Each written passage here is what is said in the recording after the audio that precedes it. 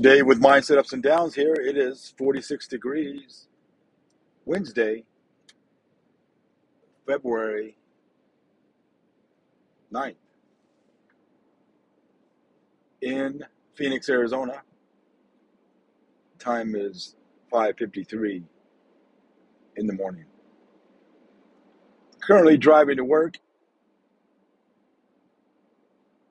I am rested today. I actually put a forefront in my brain and said, well, I have been really neglecting my sleep hygiene. And I put an effort in to turn off my screen and get to bed early, grab a book, read a couple pages, and go to sleep. That's what I did, and I feel much rested. So therefore, I've been analyzing my workouts and my lack of workouts, and I feel strongly it's due to the evaporation of my sleep throughout the nights. So I made a forefront focus to get some sleep last night, and I did that. And I'm actually feeling energetic and alive and actually looking forward to my workout rather than somewhat dreading it and trying to talk myself out of it.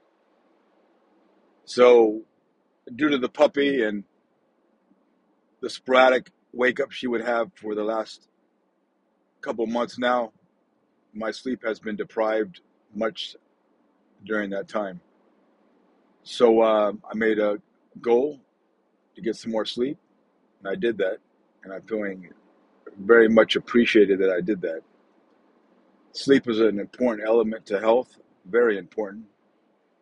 The immune system is infected, the immune system is affected by lack of sleep. So is your cognitive thought, your desire to push yourself, and your focus declines. Many other things attribute to that. I am currently reading a book called, what is it called? I can't recall what it's called, and I can't even pronounce the author's name right now. But it's regarding meditation, so I'm reading a book about meditation. And some of it's kind of already stuff I'm aware of and know, but there's some good focal points in there that I'm learning. So going to start implementing more meditation as well in my days. So last night I went for a walk.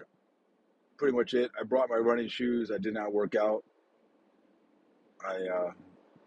Monday I worked out. I did my 2+ miles, and I beat my mile time. It was 8:57 mile time for the 2 miles plus. So not too shabby. Looking forward to a good day today at work. And thanks for listening to my podcast. I appreciate it. I hope everyone has a great day.